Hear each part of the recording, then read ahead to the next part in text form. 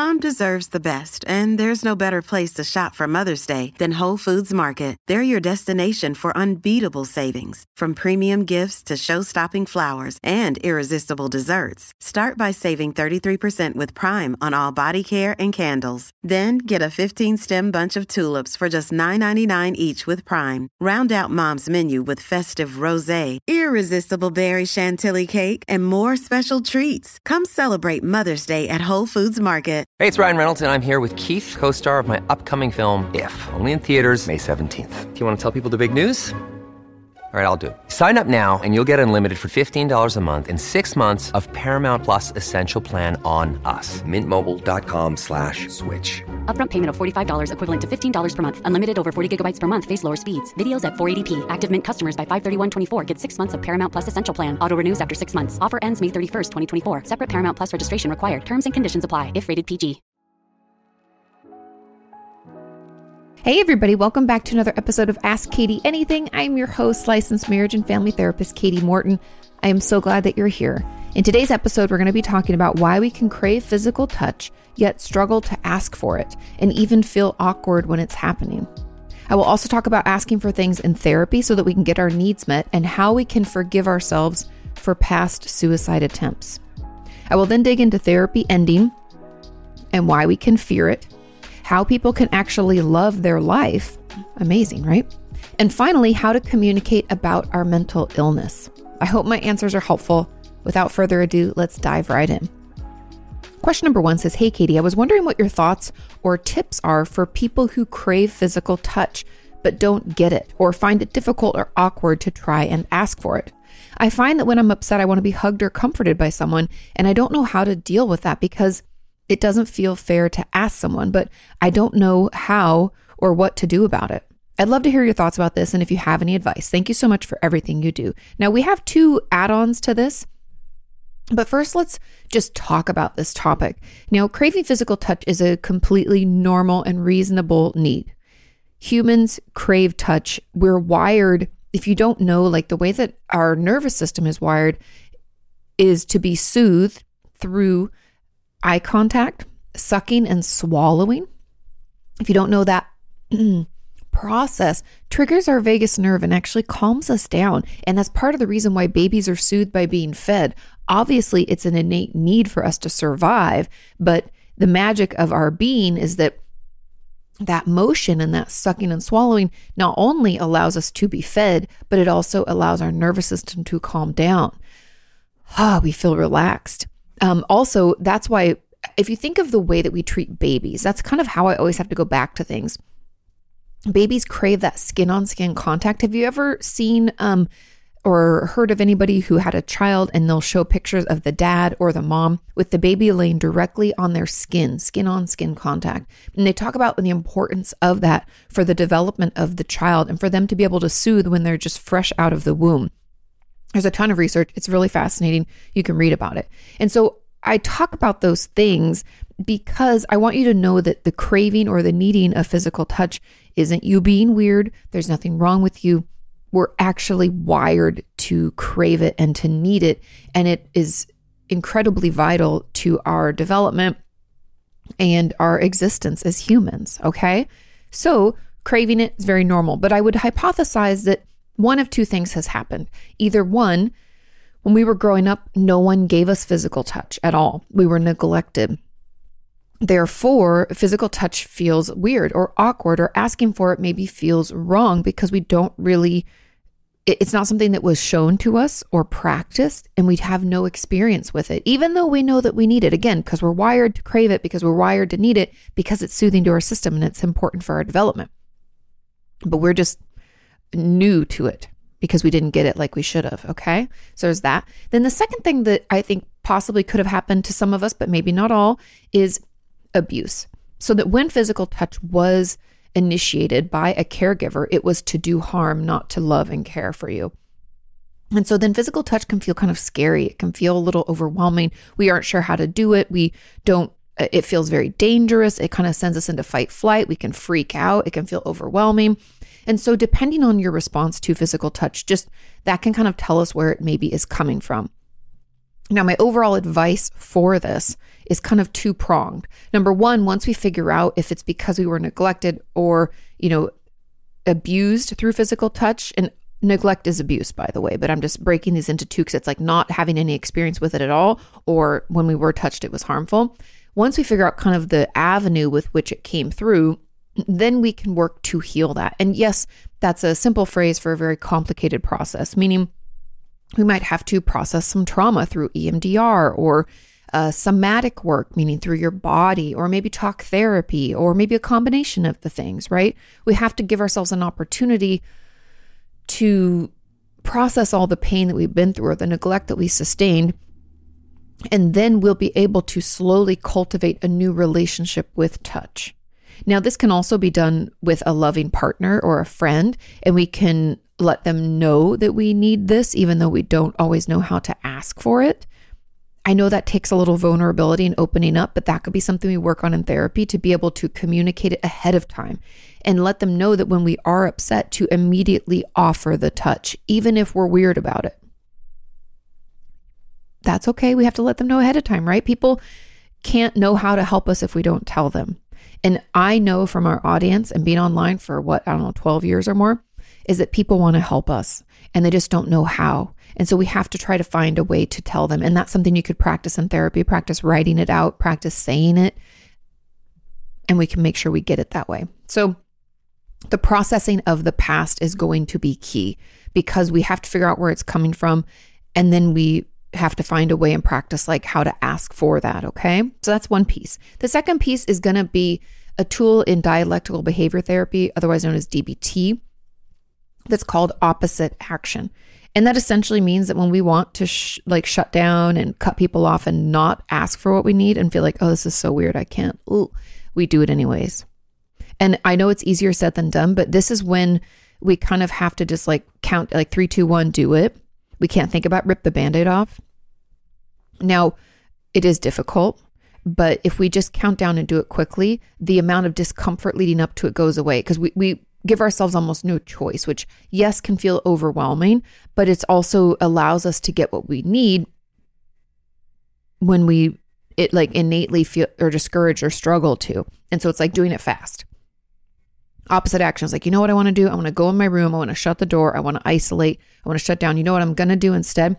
I'm going to call that friend, or I'm going to text that person, or I'm going to walk out in the living room and ask my partner or my loved one for a hug. I know it's easier said than done, but I'm telling you, you can do it. You just have to 3, 2, 1, do it. Just initiate it. Start going. Even if it feels silly, even if it feels awkward, even if it feels terrible, we're going to push through, because what we have to prove to your system is that asking for the touch and getting the touch isn't a bad thing. Nothing terrible is going to happen. We will survive it. And slowly but surely, as we do that, it will get easier and easier and easier. And then my third kind of tip, and if you live alone, this is what I've asked and told some of my patients to do, is to invest in a weighted blanket and possibly a weighted vest. Now, I know these sound kind of crazy or weird. You can even order some online that you can fill yourself with sand or other things like weighted bits so that you don't have to pay for it all to be shipped to you. It can be kind of expensive, but you can buy a weighted blanket or a weighted vest, and that can help soothe your system when you're really needing that compression and that feeling that we get from being hugged. Does it replace it? No. But is it a little bit effective? Yes. And so you can try those things out and see what works most for you. But there's a big piece here in this question that really rang true or stood out to me, I guess I should say, where they said it doesn't feel fair to ask someone. I always want to flip that on its head, almost reverse it. So if you think it's not fair for you to ask someone for a hug, do you think it's fair for someone to ask you for a hug? Would you judge them if they did? Think about it. Because most of us usually, when we feel this way, think that we don't deserve it. And then again, that's into that therapeutic work of where did that belief or that value come from? Why do we think that we're of lesser value than others? Why do we think that we don't have a right to ask for that help? Let's dig into it. Find out what we can find and move through it as we process it in therapy. But what you're needing is completely normal, completely okay. Everybody needs it. Let's practice asking for it, and let's practice finding ways to soothe ourselves, okay? Now, there were add-ons that says, I have the opposite feeling, and physical touch makes me feel awkward, tense, and sometimes physically sick. How do you work past this when it feels like such a societal norm to crave and need physical attention or physical touch? Sorry. Do I need it even if it makes me feel this way? P.S. I don't have any history of abuse. Now, again, it doesn't necessarily have to be thought of as abuse, but I have a feeling your family is not very touchy. And so we don't have any experience with it. So it's very odd. Now, I would push back on that and tell you that yes, it's not just a societal norm. It's actually a neurological norm. It's actually a human need to have touch and to need that touch. I would hypothesize that there's something in your family and your upbringing where that was never offered. And so the sheer thought of it is too overwhelming. It could also be part of maybe like more of an avoidant attachment. Again, I know that you said there's no history of abuse. I'm not saying that it was maybe overt abuse. I'm just saying that there was no expression of this touch and physical connection. So it feels weird and odd and not normal. And that could also lead to the fact that we kind of probably prefer to be alone. And we had this like toxic independence, which is really just indicative of the fact that when we were growing up, our parents probably were pretty emotionally neglectful, if not physically neglectful too. It sounds like maybe a little bit of both. And yes, that is abuse, but we don't often think of it in that way. And I know abuse can feel like a heavy word to some of us. And we're like, I don't have any of that. But being neglected as a child, like if your parents didn't show up for you in the way that you needed, while it's not overt and we don't have like marks, it leaves emotional scars. And so my hypothesis is that happened and we've kind of just minimized and that's the norm. And so we think it's weird that other people think differently. And so I do believe that you need it. People have different levels of need of physical touch, but we all need some. And so I would, if you're not in therapy, I would get into therapy and start figuring out where this came from and you know, what physical touch looks like in your family of origin and how people talk about it and how people talk about you in relation to it. Because I think there's probably something there. Now, there was another add-on. It says, if you crave closeness and it's your love language, but due to childhood sexual abuse, any touch or closeness causes your body and nervous system to be triggered by becoming tense. Facial expressions are sour and you automatically say you're fine and laugh and you feel shame and think people view you as disgusting. I unconsciously sabotage any relationship because of this reaction. I'm saying, come here, and my body is screaming, get away from me. It's a painful existence. Any thoughts would be greatly appreciated. It's in that process of that childhood sexual abuse. I know it sucks and it's uncomfortable. You can do the opposite action, but that belief that you're disgusting, that comes from somewhere, and I think is probably childhood sexual abuse related. I encourage you to challenge it in therapy, check some facts, but it's going to be through that trauma processing that we can untangle this and be able to accept and enjoy maybe physical touch. Now, I do think there is something in here for you because you find yourself being super triggered, is figuring out some ways to kind of calm our system down. That could be, like I've talked about in the past, like full body shakes. That could be just going for a walk, petting an animal, dunking our face in cold water, putting a cold rag on our neck to change our temperature. There can be a lot of different ways that we can kind of regulate our nervous system so we don't feel so queued up and overwhelmed, because being triggered really just means that something from our past has made our nervous system feel overwhelmed and we're kind of into fight, flight, freeze, or fawn. And so in order to get that out, we have to shake it out. We have to move our body. We have to do something, especially if we go into freeze. Moving our body will prevent that kind of icky, internal, overwhelming experience that can come along with it. And so that's really my advice to you, is to find some ways to soothe your system and continue working through the childhood sexual abuse. And for the people in your life who are close to you, let's practice a way to explain what's going on. Say, it's going to look like I don't want you to touch me or hug me, but I really do. And I'm trying to work through this, but it's just stuff from my past. We don't have to share everything. We can just say it's stuff from my past. And like, I just have never talked about it. So it's making me really uncomfortable. You know, hug me anyway. And again, those weighted vests, you can wear them around the house. Weighted blankets, that can help a little bit too. But I know, I just want to throw it out there as a caution.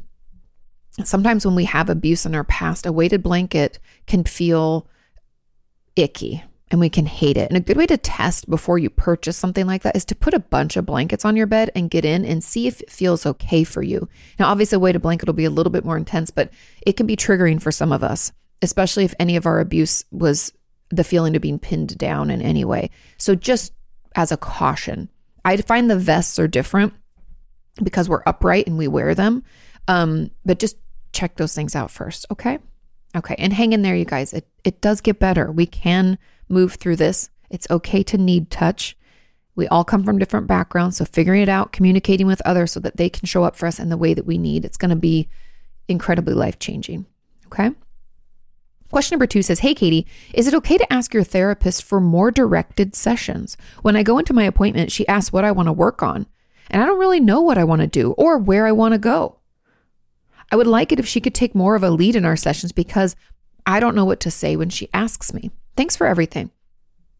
It is 100% okay to ask for more directive sessions. Every therapist is different. Regardless of the style of therapy, some therapists believe in more patient-led therapy. Others believe in more therapist-led therapy. And it seems like your therapist wants to see what you want to work on, but you're needing some more guidance. So let them know.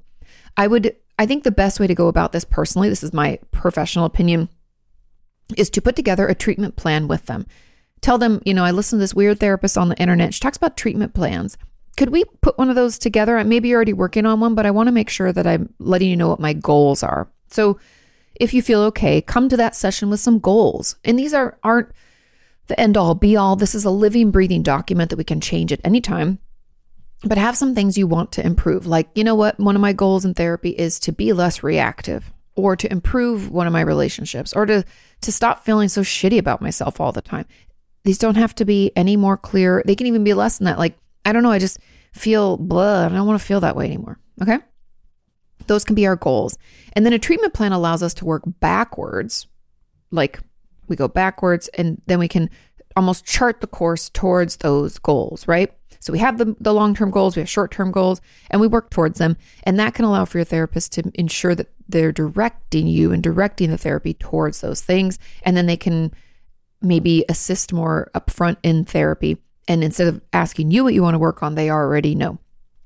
So that could be a way to go about it. But I really encourage you just for you to be more direct in therapy and say that you want this, because it's completely fine. It's your time, it's your therapy, and it's your process. And you have every right to ask for anything you need in therapy. You need a little more guidance. You need more direction. You feel like you're lost and you're like, I'm here because I need you to help show me the way. That's completely fine. Your therapist might just be a little bit different in their style, but we shift according to our patients. It doesn't mean that we can't do that. So just let them know that you don't know what to say when you ask. And I'd really prefer it if you could kind of guide therapy a little bit. And maybe a way we could do that is first talk about some of the goals I have. Easy peasy, lemon squeezy. You can do it. I have faith in you. And yes, it's completely okay. I've asked my therapist for all sorts of things, by the way. I told my one therapist, I was like, I need more tough love. I feel like I'm getting away with stuff. Or I need you to be a little bit softer about this topic. I feel uncomfortable. Or, could we maybe try some of these styles of therapy? I've been really wanting to do that. I've asked for all sorts of things. It's okay. It's your time. It's your treatment. You deserve to have a voice in it and to ask for what you need and want. And if you have trouble speaking up, write it down, practice saying it out loud. See if you can email them or text them in between sessions saying, I know you won't reply, but I just have a couple things I want to mention. And you can say it that way. Whatever we can do to get that out so that we can start benefiting from therapy in a way that feels good for us. Okay? Moving on to question number 3, it says, hey, Katie, I was wondering what advice you would give for how to forgive yourself for a suicide attempt. I'm struggling years later when anyone offers compassion or tries to comfort me. I get annoyed when people say things like, I'm sorry that happened to you. As my suicide attempt wasn't something that happened to me, it was a conscious decision on my part, and I take full responsibility for that choice that I made. I've been thinking about returning to therapy to revisit this as I find I'm keeping people at arm's length in almost all areas of my life. Thanks for all you do. Your channel is great. A great resource for so many people. Of course. Lots to unpack here. One of the big pieces, and I know this isn't part of this question, but I just have to say it. One of the big pieces about any suicide attempt is the trauma associated with it and the shame and embarrassment that comes along as well. And the reason I talk about it that way is you have to recognize that trauma happens when we are concerned for our safety or life, or the safety or life of someone else that we know and love, right? So if we are attempting to take our own life, we're threatening ourselves and we can be traumatized by it. It also can be just traumatizing to be in that low of a spot and to feel that hopeless and helpless, so much so that we feel like the only way out is to end it. Give yourself a minute to absorb the fact that that was potentially traumatizing for you and overwhelming. And probably part of it is that's maybe why it comes with some of the shame and embarrassment and you wanting to keep people away. I also am very curious when any of my patients who've had past suicide attempts tell me that they just don't want people to get too close. I'm always curious if it could be one or both of these, but it's either I don't want people to see me for who I really am because then they might not like me, or I don't want to let people get too close because then if I decide to take my own life at another time, I don't want to hurt anybody, or a combination of the two.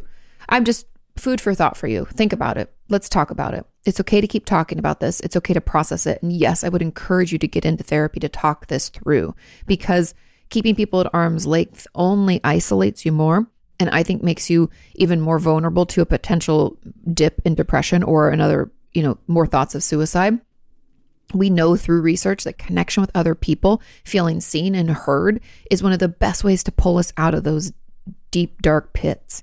And so if we're not allowing that to happen, it's almost like we're not allowing ourselves to feel better. And I might just encourage you to journal if it's not too triggering. And I just am going to trust you that you will know what's too much for you. But I'm interested about the getting annoyed with people saying things like that to you.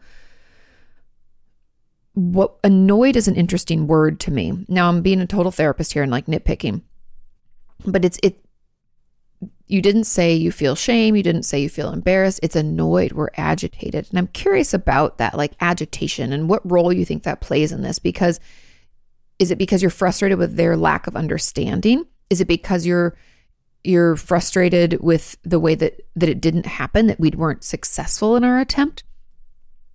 Can we dig into that? I'm curious. Because when people say, I'm sorry it happened to you, you feel like, no, that wasn't what happened. I made a conscious decision.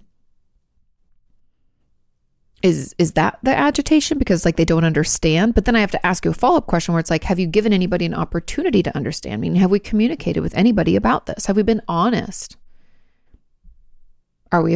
If we haven't, why not? What are we afraid will happen? Those are just some of the things that I would want to explore. But therapy will be the place for you to revisit this, talk about it, process it, figure out what's tied up in it for you. Because I've had patients with all sorts of mixed thoughts. Some feeling like they're a failure because they didn't, it wasn't successful. Others feeling like they're really glad that it wasn't successful, but then there's a lot of shame and embarrassment. Others struggling to find a reason to not do it again. It just depends. And so let's give you a space and an opportunity to talk it through, process what happened so that we can stop being spines out as our pufferfish self. We can pull our spines in and allow people to be close, because we really need that in order to heal. Now, there was a comment on top of this as I attempted suicide a few times, and I don't think my mom sees it as a big deal. Maybe she pretends it didn't happen. How can I be okay with what I did and help my mom see that it was a big deal? This is interesting. And I have a feeling your mom has probably potentially always minimized you. Maybe there's some neglect there. It sounds very emotionally neglectful. But I do find that when we've attempted suicide a few times, I don't know if BPD is part of your profile of diagnoses or not. No judgments. Just I know because if you guys don't know, for many, many, many, many years in my practice, I primarily saw patients with eating disorders and borderline personality disorder. Those were kind of my specialties, which came along with self-injury and stuff like that. And I found parents could be kind of burnt out on the suicide attempts, because those of my patients who had BPD tend to have a long history of attempts. And so the family would kind of run out, and it sounds terrible to say it this way, but it's almost like they couldn't take it seriously because it was never the first couple of times so terrifying and traumatizing. They almost became numb to it because they didn't know how to cope with it. And so I'm interested in this question because you said, I want her to see it as a big deal. It's essentially what you're saying. And I'm curious why that is. And could we maybe think about that? why is it that it's important for her to see it? Because we can't change other people, right? We can't make her see it as a big deal, but it's important to you for some reason. That's why I suspect some neglect or emotional neglect of some sort, right? Because I wonder if we're doing these attempts to get her attention. Remember, attention's not a bad thing. We all need it, but I have a lot of questions about that. And there's no way for you to help her see it as a big deal. Making more attempts isn't going to create that. I want to know more about how can you receive whatever it is you're wanting to get from your mom. How can you offer that to yourself? I think there's a lot of inner child work here. I have a feeling your mom maybe wasn't there in the way that we needed, or didn't know how to cope with maybe the emotional volatility we experienced. And so there could be some therapy you could do together, maybe if your mom's open to it, or there's a lot of therapy you could do on your own. Because I really want to dig into what it would look like if she did think it was a big deal. What would it mean what does it mean to you that she doesn't? Is that like further pain and abusive feeling? Do you feel like she's like just ignoring you completely? Do you feel unimportant? What comes out of that? Because I feel like there's a lot to unpack there. And that's what I would talk about in therapy, because I think that is actually at the root of probably even the reasons you attempted in the first place. Okay. I know that's not like a direct answer, but that's where I feel like this is going. Okay. Let's move on to question number 4. Question number 4 says, hey, Katie, is it normal to fear the end of therapy? Yes, very normal. I have only a certain number of sessions and I still have a lot, but nevertheless, I already fear the end. Of course, I hope it will be better by then, but still the thought of never seeing my therapist again is very hard. Also, if a lesson is canceled, I'm always very upset. If it's known in advance, for example, because of vacation, it still works out somehow. But if it's spontaneous because of illness, I always feel so desperate. Of course, I've already mentioned this in therapy, but I'm afraid to mention it too often because otherwise I'm afraid of not respecting the limits of my therapist and that he will then refer me out. Is this all normal? To be so dependent on therapy? What can I do about it? Thanks for everything you do. It's very normal. The piece here that I think would be my encouragement for your next like chunk of work with your therapist and even out of therapy is about attachment. Now, I have an attachment workshop on my website. You can go to katiemorton.com and you can purchase it. I also have free videos on YouTube about attachment styles.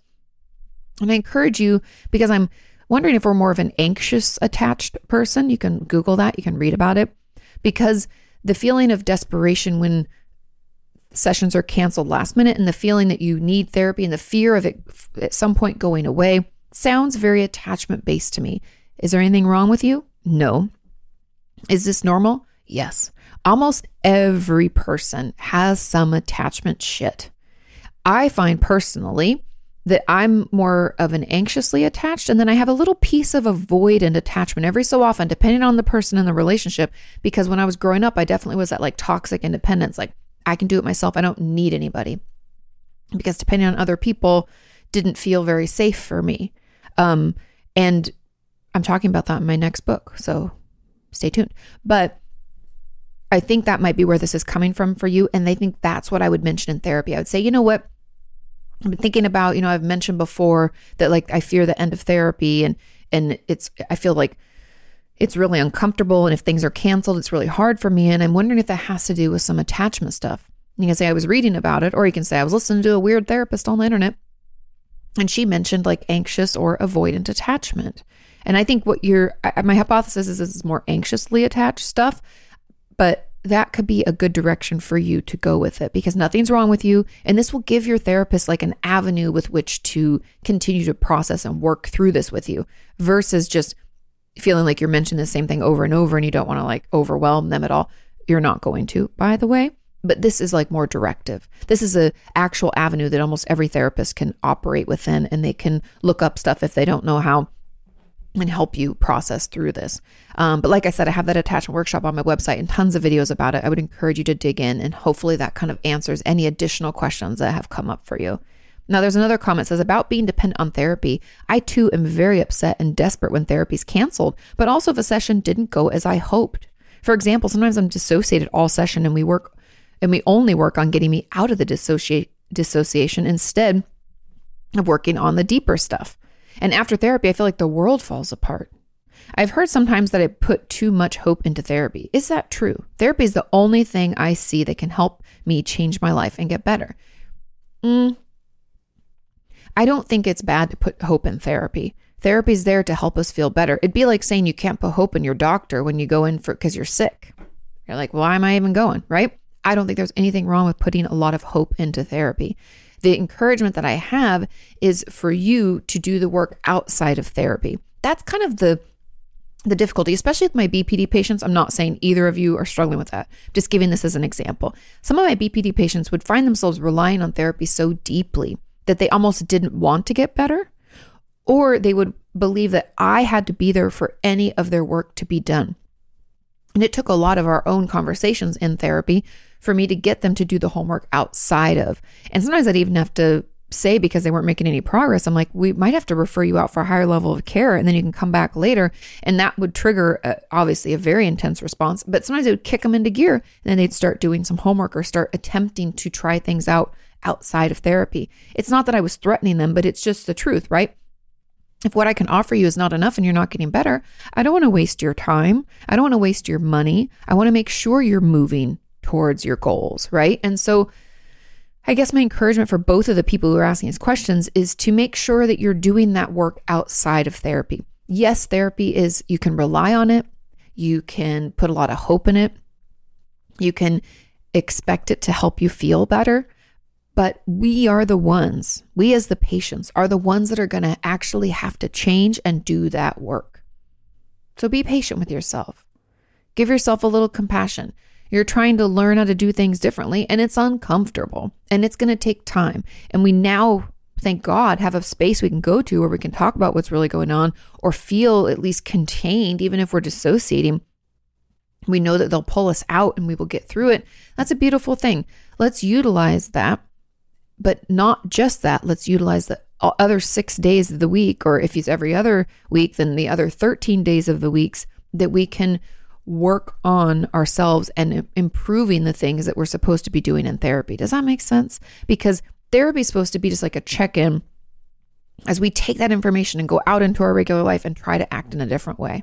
Meaning that, like, if my goal is to better manage my anxiety, then if my therapist gives me some tips and tools or things to think about, that means that on my days where I'm not seeing my therapist, I'm either journaling or I'm trying those tools. And then I come back the following week and I say, hey, this worked, this didn't. Here's what I've thought or learned about myself, et cetera, et cetera. And believe me when I tell you that that will not only help therapy move along more quickly, where you'll feel like you're making more progress, amazing, but it will also allow for that dependent feeling in therapy to kind of not minimize, not go away, but diminish it enough that it doesn't feel so overwhelming, because we're slowly proving to ourselves week after week that we can, in fact, do some of it on our own.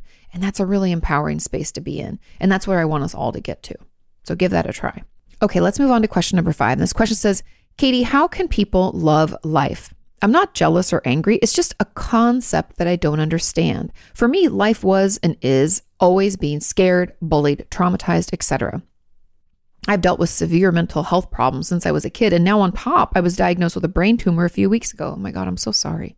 That's just health-wise. But the world we live in is awful. Humans are cruel, and it's getting worse and worse. It's easy to focus only on the bad. There's a lot of bad. I wish I could tell you like life was rainbows and fucking puppy dogs, but it's not. And it's crazy right now. And the amount of hate on the internet and the amount of hate in the world, it can feel very overwhelming. So I don't disagree with you that the world can be cruel and it keeps getting worse and worse. It can feel like that. But here's my challenge to all of you. If you're feeling like you can't love life, that everything is shitty and it's only going to get worse, I encourage you every day to try to find one nice thing. Like, for instance, today, if you're listening to this podcast and this was your question, I answered it. Ding! Yay! Whoop, whoop. That's a good thing. It's okay to acknowledge the good. Acknowledging the good does not mean shutting out or being, it doesn't mean that you're ignoring that the bad exists. We're not rose-colored glasses, completely ignorant, or be acting in some kind of childlike way. It's for self-preservation. It's for us to enjoy our days and to, as you said, love life. Now, obviously, you've had a really marked past through, being bullied, scared, traumatized, etc. And now we're diagnosed with a brain tumor. Obviously, there's bad things. No one's life is filled with only good things. I'm here to tell you. You always think other people have it better. We do not. But we can choose. Every day we wake up and we get to choose what we want to focus on. And that's why I encourage you every day. I want you to journal, and not even long journal. I just want you to write down one positive thing that happened that day, or one happy thing that you saw. It could be on the internet. It could be in real life. It could be as simple as, I saw this man open a door for this other person and it was really nice. Or somebody said good morning to me and it made me feel good. Or what a beautiful day it was outside. Or my dog wiggle waggles, she gets so happy. And that just totally boosts my dopamine, right? Find one thing, because the world's always going to be filled with bad, but I'm being honest with you when I say that it's also equally filled with good. We just have to decide what we want to focus on. It's almost like when Sean sets up this camera, he focuses in on my face to make sure that I'm in focus. You're focusing in on the bad, and I encourage you to move that out and focus in on the good.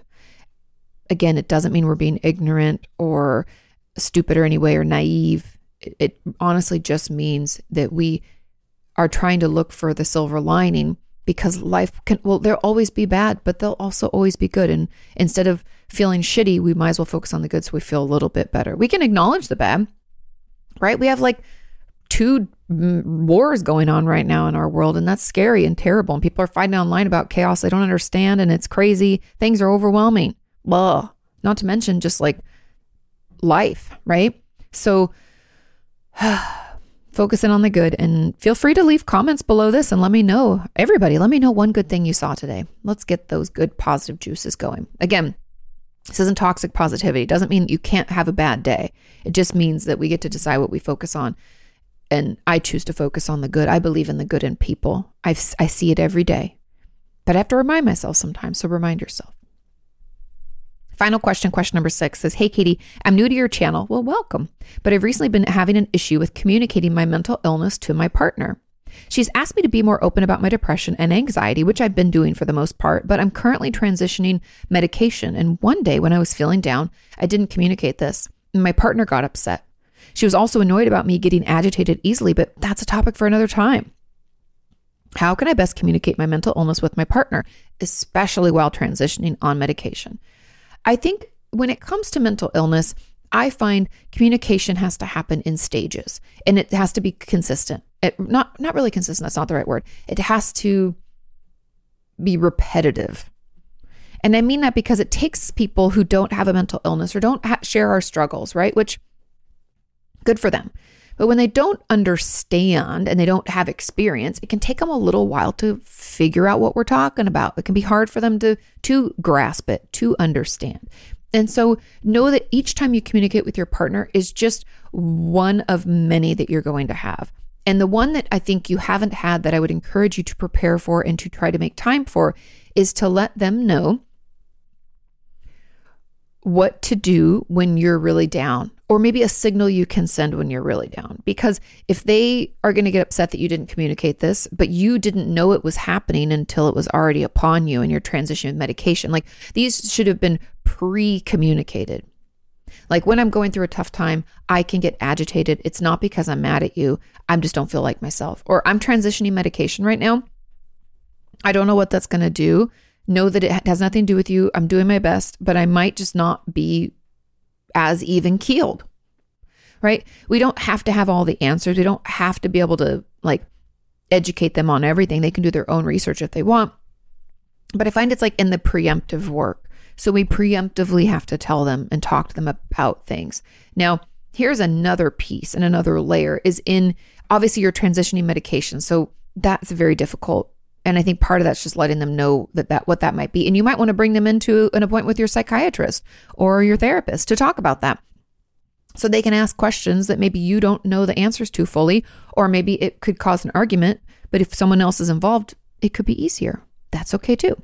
But the other piece, I think the work for you is in the recognition of symptoms earlier on, to give you space for that communication. Because what I find the most common problem in relationships is that we don't communicate until it's already on to like happening, like actively upsetting us.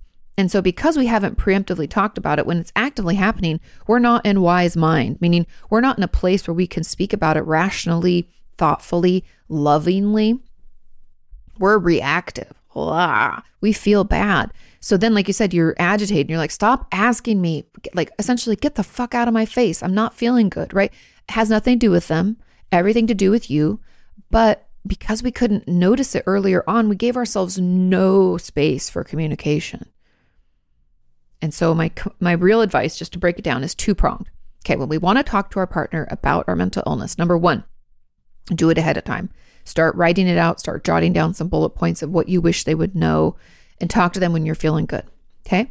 Then the second is to start tracking your own symptoms, start noticing your own expression of your issue so that we can do things before we're in it and in our emotion mind and unable to have real conversations and real communication. Okay. Because that will set us up for success. And the other piece that we don't have control over, and I just want to remind you, don't have control over it. We don't have control over how our partner reacts or how they want to respond to us. All we can do is set it up for success and communicate as clearly as we're able about what we're experiencing and hope that they'll meet us there and that they'll get there eventually. Okay? Because we have to sometimes give people a little bit of time to kind of process and digest what we've told them. Because again, they don't have the experience, right? They don't know. So we're asking them to pull from something they're like, oh, I don't understand. So I have to give them time to kind of come around to it, but I have faith that they will. Okay? Thank you all so much for listening and watching. Thank you for sending in your questions. Have a wonderful, wonderful rest of your week. Do your homework, and I'll see you next time. Bye.